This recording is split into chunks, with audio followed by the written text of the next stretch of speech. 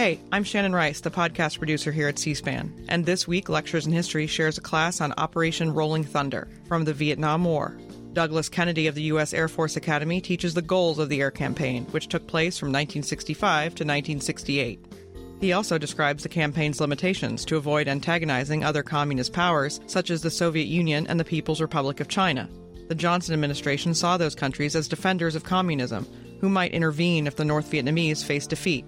Consequently, the administration tried to punish the North without provoking the two nations believed to be its protectors. More on Operation Rolling Thunder with Professor Kennedy right after this.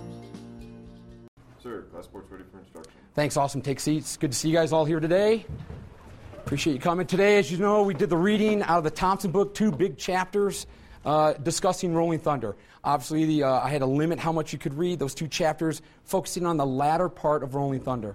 So we'll establish some good context and then discuss air power in this operation. Again, last time we talked about Vietnam. This is our second of 4 lessons talking about air power in Vietnam. Last time, reading out of Schleit's text, we discussed air power in the South. Primarily, his chapters discussing the advisory role. Right? So we're kind of doing a chronological approach, and we've looked at that period of time from insurgency growing, North Vietnamese support of that insurgency in 59, and that advisory role from 61 to 64. So now we're focusing on air power against North Vietnam. Just to give some context, a lot of historians, when they look at the Vietnam War, break it down into 4 phases. Again, that air power that we studied last lesson was in that advisory phase, 56 to 64, the rise of the advisors and watching them in the air power role, how they're applying air power in the South. And now we're getting to the Americanizing of the war. So we're going to look at context of how the Gulf of Tonkin affects the understanding and the development and the planning for a strategic campaign, air campaign against the North, and how we get into this air campaign in March of 65. Remember, we're at a very specific time, very chaotic time in the United States and in South Vietnam. So as we've finished up that advisory role, we've had some significant events happening. 2 major ones: assassination of President Kennedy in the United States. So we're going to have a new president who's taking things over and seeing what's happening. And 3 weeks before Kennedy is assassinated, Diem is assassinated in South Vietnam. So there's a period of chaos, a period of uncertainty, and what reevaluation. This is a perfect time for a reevaluation of what the United States is doing in Vietnam. So there's him taking the oath above on the plane, going back to D.C. And so now think about what he's facing, December 63, going into 64, trying to get his arms around everything that a president needs to get his or her arms around. And there is a discussion. There's like three things that the United States could do. They could continue on this path of an advisory role and maybe increasing an advisory role. That's what we've seen happening. They could get even more involved with its military to include introduction of more air power assets. Or it could actually just disengage from South Vietnam. And there's rationale of why the path is chosen that they choose. They kind of do the in-between an advisory role and an introduction of more forces. So the idea is we're going to stay engaged in South Vietnam. And when Johnson's trying to make his decision, his Secretary of Defense McNamara sends him a memo. This is, I think, a significant point in March of 64 to say this is why we need to stay engaged. This is why what we should do and how we should do it.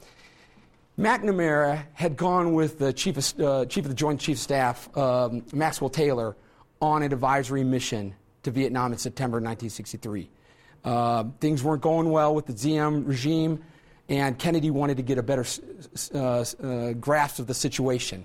Well, now McNamara is going to go back to that report and summarize it in a memo to the president, and then offer, this is our way ahead. And he pulls language from that report in this memo, and the president will acknowledge it all and concur with it all. And he does it in a formal way through a National Security Action Memorandum 288. And from the language of the report text, it says, what's our objective? We seek an independent, non-communist South Vietnam, one where the South Vietnamese must be free and can get outside assistance as required. But that first sentence is so significant because also in the discussion of this report is the idea that, hey, back in September 63, when it's being written, the Diem administration is problematic.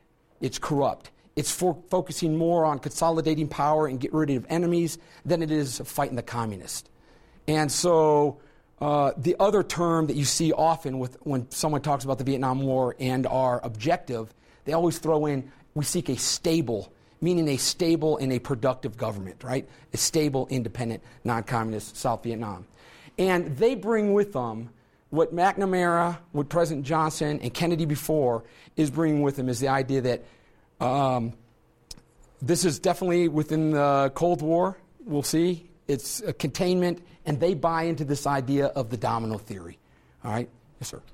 Sir, up until that point with this document being introduced to the idea, was this before then codified? Because I realize you put a lot of emphasis on independent, non-communist state. Mm-hmm. Was that as codified, or was it like we're just going to provide it? Yeah, so that's why there's this. That's why people kind of grasped this document to this report, because beforehand it is a little bit more gooey in the language used of what are we trying to do. And you use a good word there, codified. That now they're going to have it actually. This is going to be something that we are this is what our goal is. Right, this non-communist, independent, and again, the language in here says stable South Vietnam. So this is, I would argue, there is a change happening at this point. And you could say an architect is the Secretary of Defense, McNamara, who we discussed last time. Also in the language here, by the way, that McNamara has in this report, is he talks about a graduated military response, gradualism. All right, and this goes with the ideas of the Cold War and how they're going to contain communism using the ideas of flexible response that we read about in Schleit's work. Okay, and then this gives you an idea of this graduated response. This is all personnel in this conflict, and obviously we have already looked at that period of advisory mission. Look at the advisors, the numbers going up from 61 through 64, in this case 62. So we already have an increase in the advisory role. And so not only are we talking about ground forces, but within those numbers, we see the graduated response and support by air forces. So this matches their doctrine, the graduated response. Again, some more context, what I've already alluded to is what's affecting Johnson and his decision. Why does he agree with McNamara's advice? Because we cannot forget that the Vietnam War, this conflict so far, is housed in this overall Cold War. All right, there's a memory, and it's interesting what party Johnson is part of, right? The Democratic Party. The Democratic Party is still reeling a little bit, bristling at the idea that when Mao Zedong wins the Civil War in China, that the Democratic Party gets blamed for the loss of China. That we saw what happened in the Korean War. This Korean conflict will definitely be on Johnson's mind, because the thought is we don't want to get in that situation again. And remember when we talked about the Korean War, specifically the advance beyond the 38 up to the Chinese border to the Yalu River, and what was the response from the Chinese. So the Americans are thinking about the Korean War, especially Johnson, the idea that maybe the Chinese can get involved. And then when we had our lesson on Cold War and SAC, we discussed the Cuban Missile Crisis. This idea that the world was on the brink of exchanging nuclear weapons, of getting in that ultimate conflict. And it scared people, and Johnson's affected by this also, the Cuban Missile Crisis. So that gives you an idea of why he wants to try to keep things tempered down. He doesn't want to get a sense of expanding the war. And we'll see how his operation falls into that constraint. Okay? And then I have on there, again from that last lesson, specifically with the Air Forces, specifically with the United States Air Force, we're going to look at remember what that force structure looked like, and what were the people in the Air Force training for at this period of time as we're increasing involvement, specifically the air involvement. And then more context, we cannot forget that Johnson has something else on his mind. He wants to advance a progressive policy that he terms a great society, reform movements that cost a lot of political clout and cost a lot of money. So this would be, most historians would argue, this is his real interest. The Vietnam War is important, but secondary as long as it doesn't grow into something uglier. Okay, so, all right, so as we get into 1964 and there's a recognition that there's going to be more involvement by the United States, there's a discussion of how does air power play into this and the air campaign. And there's development of air campaigns already going on. And I have a nice picture up here of LeMay. He's going to be the chief of staff of the Air Force through 1964. He'll retire at the beginning of 65, taken over by John McConnell. And if we think about LeMay, all the stuff we discussed about him already, he's got that doctrine in mind, that SAC-dominated bombing doctrine. They've already got an idea of 94 different target sets. So he's already got a plan of targets. He's got a plan of how long that duration would happen to destroy North Vietnam. But that's not really in Johnson's plan.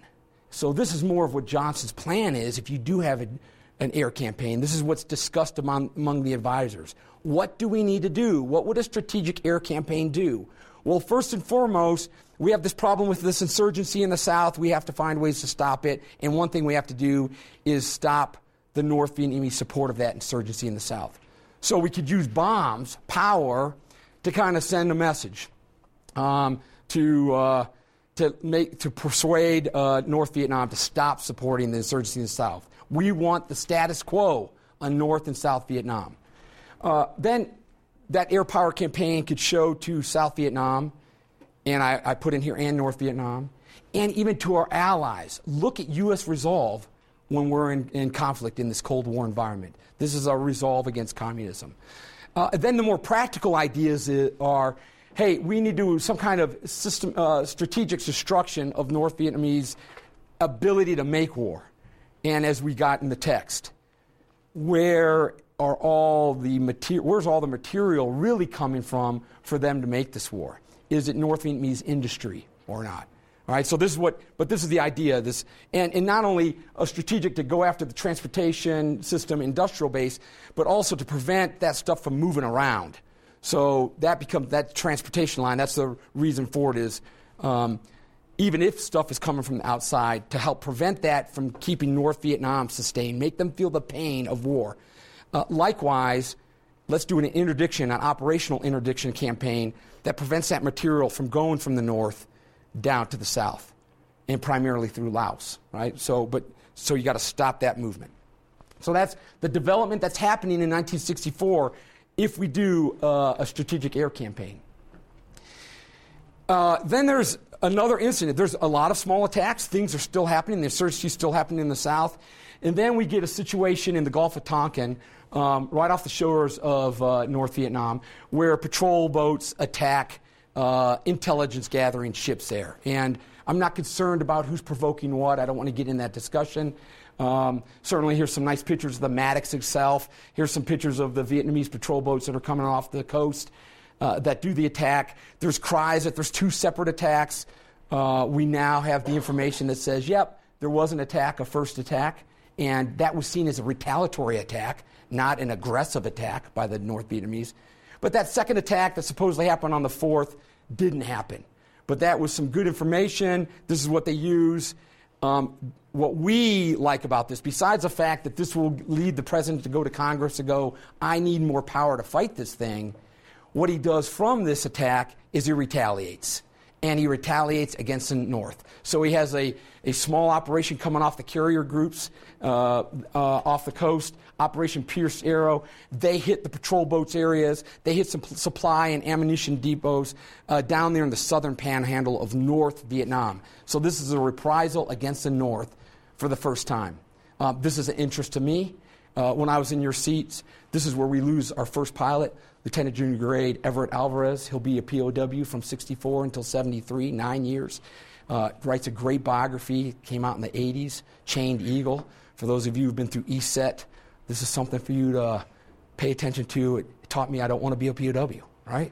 So this is an attack, it's a reprisal, though, right? It's just a tit for tat. That's what's been going on. And again, looking at what that air campaign, now it's really starting to gin up that air campaign, and we have the two different thoughts. We have LeMay, who says, hey, I've got 94 targets. I've got 82 stationary targets, railroad targets that are moving around. Give me about 16 days, and I can use my big bombers to go north and destroy this.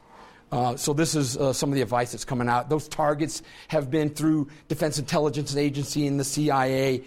These have been confirmed targets that, yeah, this could have some effect to make North Vietnam maybe react to what we're doing.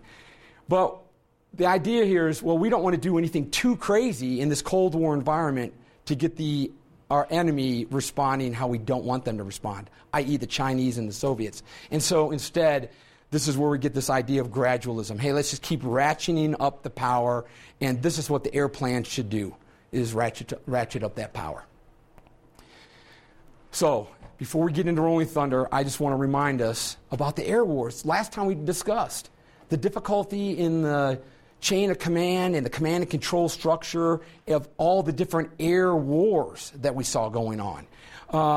And in this case, where the bombing's happening. And so when we talk about Rolling Thunder, we're having about 750,000, 850,000 tons of bombs. There'll be another attack. That's what we talk about next time.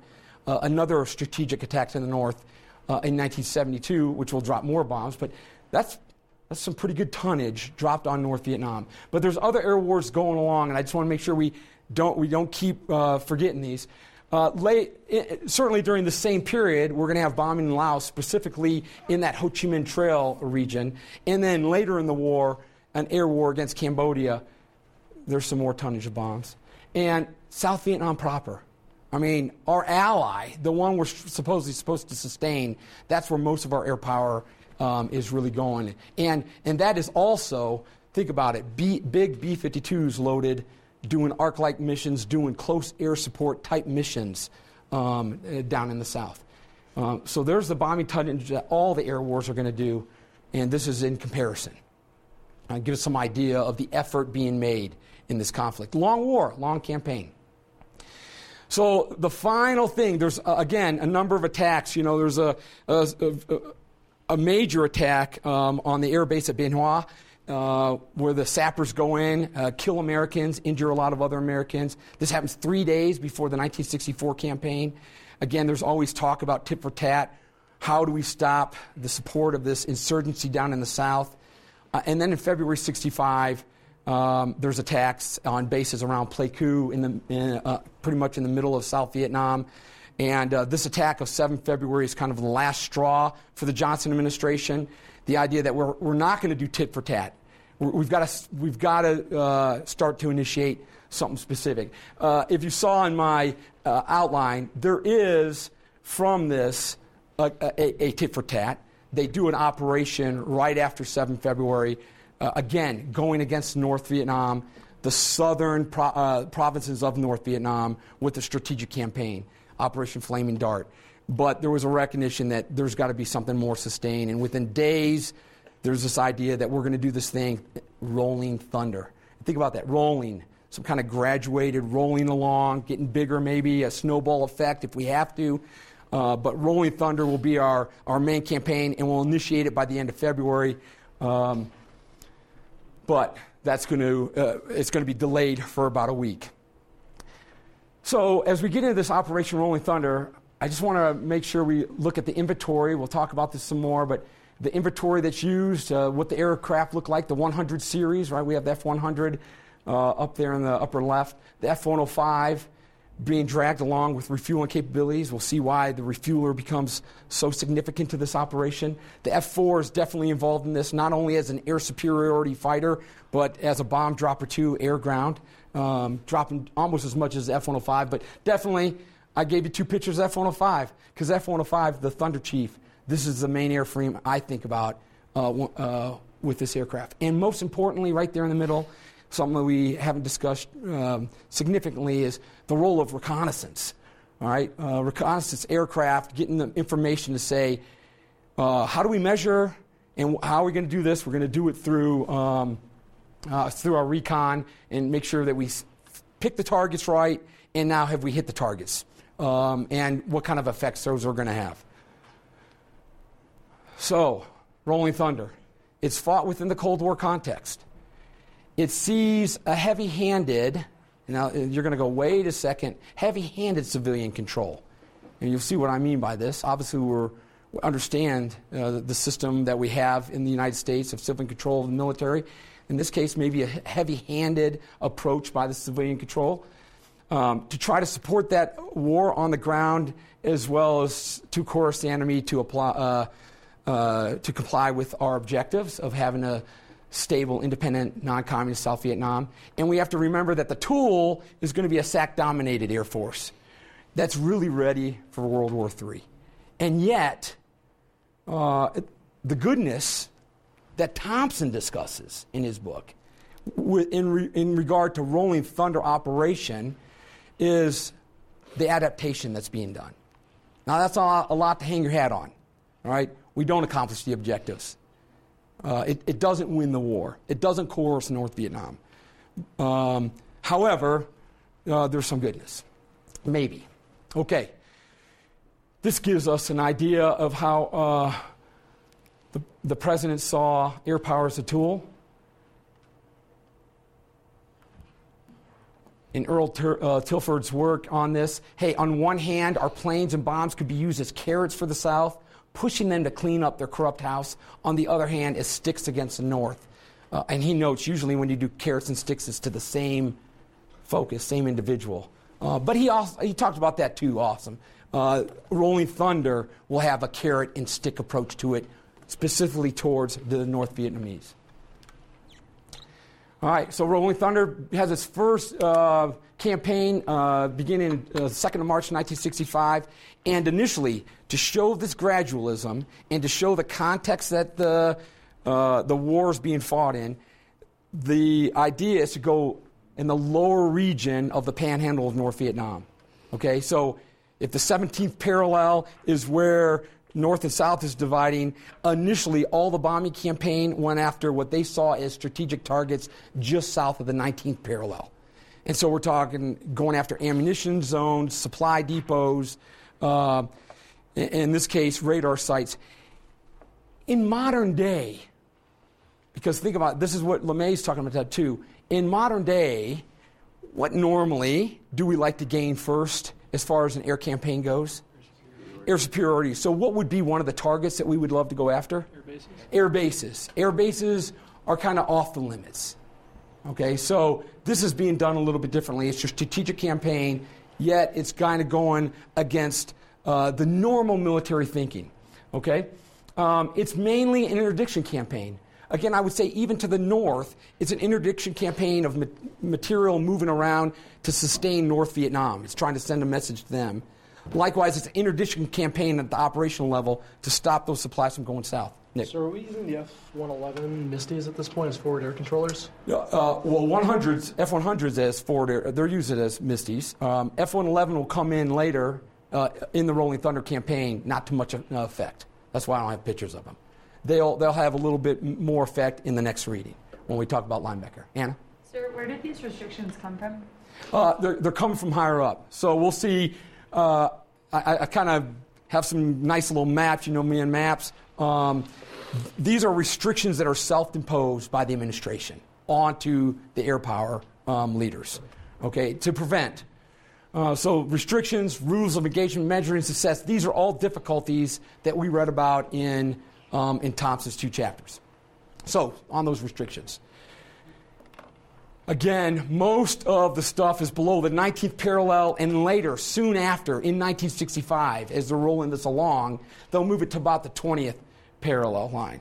And the restrictions are, well, we can't do anything that might upset the other enemies, the other monolithic elements of communism, the Soviets or the Chinese, who we know is supporting the North Vietnamese. So we're not going to bomb along a 25 or 30 mile, matters where you're at, along the border with China. Because, hey, last time we had soldiers on the border with China, they came across in hordes. Right? So the idea that you're not going to hit along the border. Likewise, the major cities of Hanoi and the port of Haiphong, we're going to have a restricted zone, a prohibitive zone of attacking. And that every target is going to be chosen by the president. All right, he's going to approve every target. We'll talk about that. So these are the three major restrictions besides normal ROE. And if, for example, in the text, being the transporter that I am, the ROE of the F-105 pilot who comes over target and then after target sees a C-1 a cargo plane with a star on it, recognizes as a North Vietnamese cargo plane. Target of opportunity, shoots it down. And that's beyond the rules of engagement. Right? So very restricted use of air power. So those are the restrictions. Those are the three main restrictions that we're talking, and that's to try to not escalate this conflict. And that target picking initially starts off by Johnson meeting with a small group of advisors. Specifically, in 1965, early 1965, he'll start meeting with Robert McNamara during lunch, and also the Secretary of State, Dean Rusk. McNamara will have a list. This list of targets has been moved up from 1st, 2nd Air Division, that's run in the show, later 13th Air Force, 7th Air Force. So we always hear about 7th Air Force. That's going to go through the CINCPAC, SHARP, down at in Honolulu. It's going to move up to the Pentagon. It's going to move over to State. It's going to kind of go back to the JCS, and that's going to be in McNamara's hands. And now they're going to take this list of, this is what we want to do, this is why we want to do these targets, and now they're going to have a discussion among the three of them. And pretty soon that discussion starts expanding. Initially at those discussions, what's missing? Any kind of military advisor. This picture is from a later period of time where General Wheeler is actually sitting on it, and he's invited later. This is probably from 67 as we get into 68. Okay? All right. Where are these attacks coming from? Well, it's a combined effort. It is a joint effort, but it's not really a joint event. We have Yankee Station, the carrier group, sitting right off the coast of Da Nang. That's usually got 3 carriers there that are doing, they're the ones who did the reprisal of Pierced Arrow. They're the Navy portion of it, and also bases in Thailand. So we've got Tak Lee, Udorn, Nakhon Phanom, NKP, as Thompson discusses it, NKP, Ubon, and Korat. So those are the main areas where the fighters and the tankers are coming out of, and along with some air coming out of Da Nang. So that's where these guys are coming into the north. I say it's it's not really a joint, it's joint, right? You've got the Navy doing attacks, you've got the Air Force doing attacks, but how they break it up is again part of this command and control structure that's kind of odd, one that we're not familiar with today.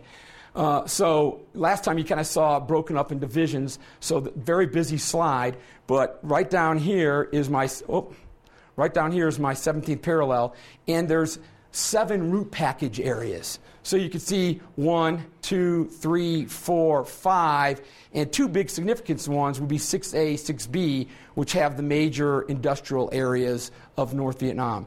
And these areas are parceled out. Okay, so the Air Force and some the South Vietnamese Air Force also will get this route. All their routes are going into 1. The Navy gets 2, 3, 4, and 6B, and the Air Force also gets 5 and 6A.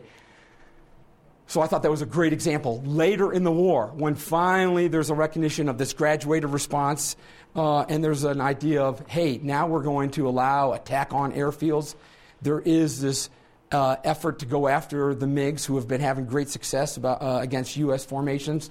We're going to go after Phu Quyen Airfield outside of Hanoi, And the Navy wanted a part of that, and it took a lot of extra coordination to break down the barriers and allow deconfliction. All right. So other than that, you were kind of kept to your place. This also shows refueling tracks. It also shows something very significant, and I thought the reading did a good job of incorporating search and rescue. Okay, all the search and rescue issues. Some couple good pictures here. There was a package going in that's EB-66, so this has got to be pretty early in the war. That EB-66 is jamming any kind of radars. It's doing some jamming, escorting the F-105 bombers in. And there's General Momire, 7th Air Force Commander, the intellectual Air Force Commander, right? So he'll end up penning a book 5 years after the conflict. I think it came out in '78, Air Power in 3 Wars. Which is a good book for us to reflect on. So, once again, we have a SAC-dominated Air Force structure. And this would be the aircraft that you think might be carrying out these missions in total.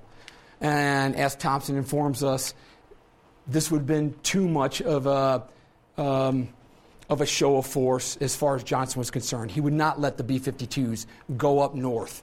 All right, so in Rolling Thunder, the B-52s won't see action up in that northern part of Vietnam. It'll take another strategic campaign before we see that happen. But these are involved in missions down in the south, trying to stop that as air interdiction platforms. So not doing their strategic bombardment effort, but an air interdiction effort. Instead, the primary platform will be those 100 series fighters. F-105, F-100. What were these designed to do?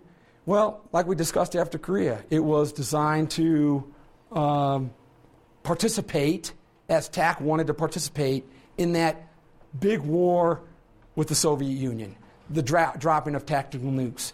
So you look at swept wing, big engines, moving fast. These aren't air-to-air fighters. These have one idea, and that is to get as deep as you can, drop your nuke, and then try to get back as far as you can. One aspect of these is how effective are they at bombing. Did Thompson give us a discussion of this, about the ability? I don't remember if he exactly did, but F-105 is being designed as low-altitude, high-speed tactical nuke chuckers were not very good at bombing traditionally. Yeah, so that conventional dispersion of your conventional arms, very difficult. So this gives us an idea of adaptation. They're using this plane that's designed to do something else to be involved in this air war. And initially, these pilots haven't been trained that effectively on dropping conventional munitions. And so they talk about a circular error of probability of 750 feet. That means with a radius of 750 feet, 50% of the bombs dropped are in that in that area. Only 50%. That doesn't tell us where else everything's going. And when you're talking about trying to be precise and hitting proper targets and avoiding conflict with other enemies at some of these places, this gives you an idea of how things might not be so effective.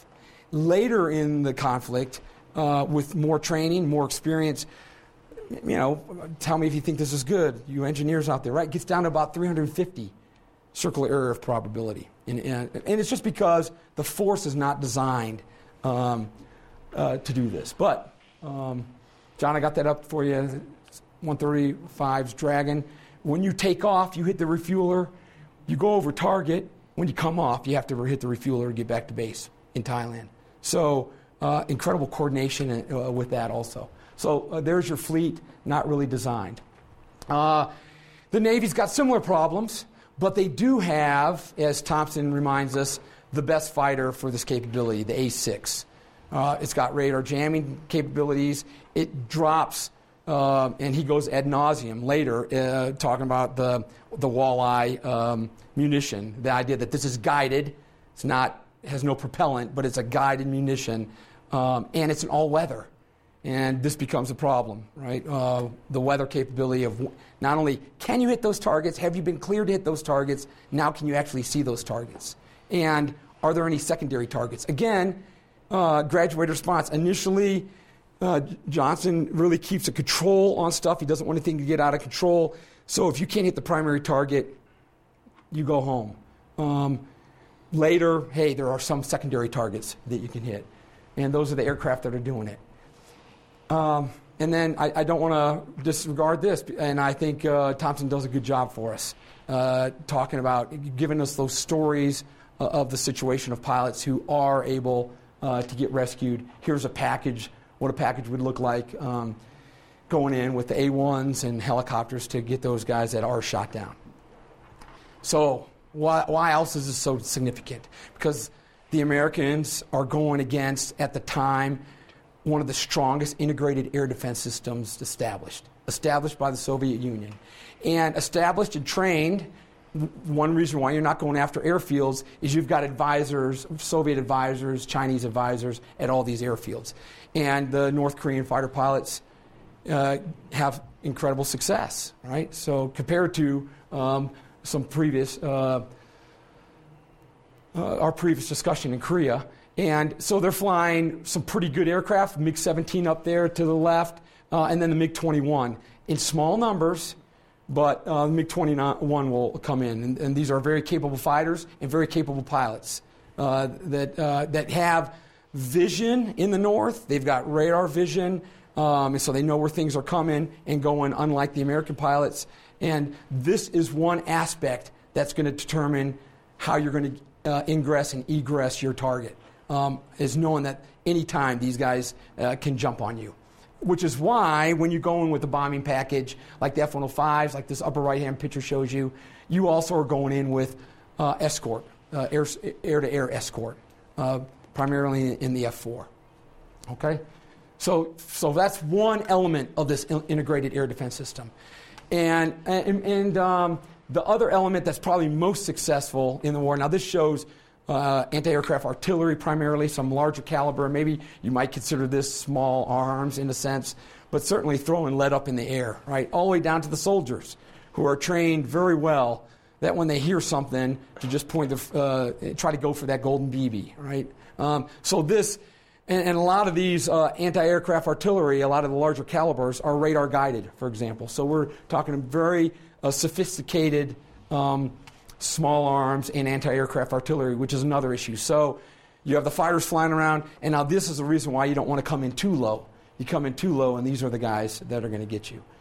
But then, more scarier for the pilots is you can't go too high either, because you have surface-to-air missiles, primarily in the SA-2 guideline.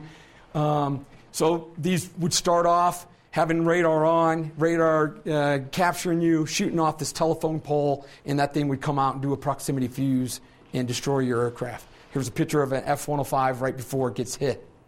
And trying to find these fields, the Soviets were very good at advising the North Vietnamese to move these around and continue to make mobile sites that integrate the radar with it. So that shows you this integrated air defense system in this small region that you're trying to ingress in and out of with your fast fighter bombers. And so some adaptation takes place. This is the one that I'm most amazed about. When there was a recognition that these radars are turning on, that we need to go after the SAM sites, it's decided, what if we use a two-seater F-100? We put a pilot in the back seat. That pilot can kind of do radar signatures. We can go right down after these sites and drop bombs on them, either on the radar or on the SAM sites themselves. There's a great interview out there with one of the guys that first participated in this, and thus for the patch, the Wild Weasels, a mission that we still have. And when he was asked and told this is what you're going to do, he said, "You've got to be shitting me." All right, so this shows you the involvement of this mission. We have on here, I've got a picture, there's Major Thorsons. These are two guys doing Wild Weasels, Medal of Honor winner on this mission. That their role is to go in, escort another strike package, make sure it either jams or can take out a SAM site and pave the path for the other guys. Another example that's very famous, it was effective one significant time, but done by a former commandant. After this job, he'll become the commandant cadets here, 67. This is Robin Olds, the wing commander of 8th Tactical Fighter Wing at Adorn and his vice wing commander, General Chappie James. They decide every time we send these strike packages in at the same time, the strike package go the same route. They look the same, and all the initiative is for the communists. And then they know when an F-105 package is coming in, and they'll come up and jump them. So in this case, they recognized that they were having a hard time getting air superiority, and this was a role that they were going to do. They were going to take F-4s armed with AIM-7 and AIM-9s, one a radar guider, the other one a heat seeker, and we're going to go in, flying the same route the F-105s normally do, talk like the F-105s talk, fly the formation so our radar signature looks just like the F-105s, and it's incredibly effective. As they come over the target, the North Vietnamese take the bait, and they jump up in the air with their MiG-21s. I think there were 16 in their inventory at the time. I know that doesn't sound like a lot, but these 16 have been very effective. And when they come up, instead of seeing F-105s that are heavily laden with bombs, that are not very maneuverable, they instead see the F-4. And the F-4s will take down 7 of the MiGs that come up in the air. I know there's a report out there about 9, too, but 7 is the one that I normally see. So the F-4 doesn't have guns on it. It's the first missile-only aircraft. Yeah, it's missile-only. It will later get a gun pod put on it. How did the pilots feel about that at first? Do you know, sir? Yeah, good question. I don't really know how they felt about it not having guns. Obviously, they're used to this environment. Flying in this environment, thinking that we were going to go air-to-air, far-off engagements with a Soviet force, it makes sense. Now you're in this situation. You get these World War II, Korea War experienced pilots who go, we need to look more like engaging air superiority like we're used to. And then you get the gun pod, and then you get designs that say, we're going to go back to the gun. And we're going to start training again. By the way, that's something that comes out of this. Okay, so these are 2 examples of just adapting. I've already said 3, right? You've got to take this airframe and try to adapt it to the situation, these packages. And then these are 2 specific examples of how they're trying to do their best to get bombs on target to have effect. But already, one of the issues with the campaign is it's a carrot stick, and the idea of how do we get the North Vietnamese, how do we coerce them? And so one idea is that you bomb them, and then we do a pause, and we say, hey, we need to have a powwow. Let's negotiate. Let's talk about this. And so this becomes a back and forth. There's a number of 8 major bombing pauses. In 1965, they start this in March. There's already a discussion of a bombing pause in May. At the end of 65, there'll be over a month-long bombing pause to try to talk with try to get the North Vietnamese to coerce them to stop supporting the South Vietnamese insurgency. And the main architect of all of this, even within 5 months of this campaign beginning, certainly by 1966, he doesn't think that this campaign is working. And he'll become an outlier. He'll start saying, maybe we should just stop this campaign and focus on what's happening in the South. Johnson keeps him on for well over a year. McNamara will not, whether you say he voluntarily leaves or he's let loose by the president, which is the more typical situation, that doesn't happen until 1968, the beginning, right in the middle of the Tet Offensive, February 68. So here's an idea that says, maybe this is not working.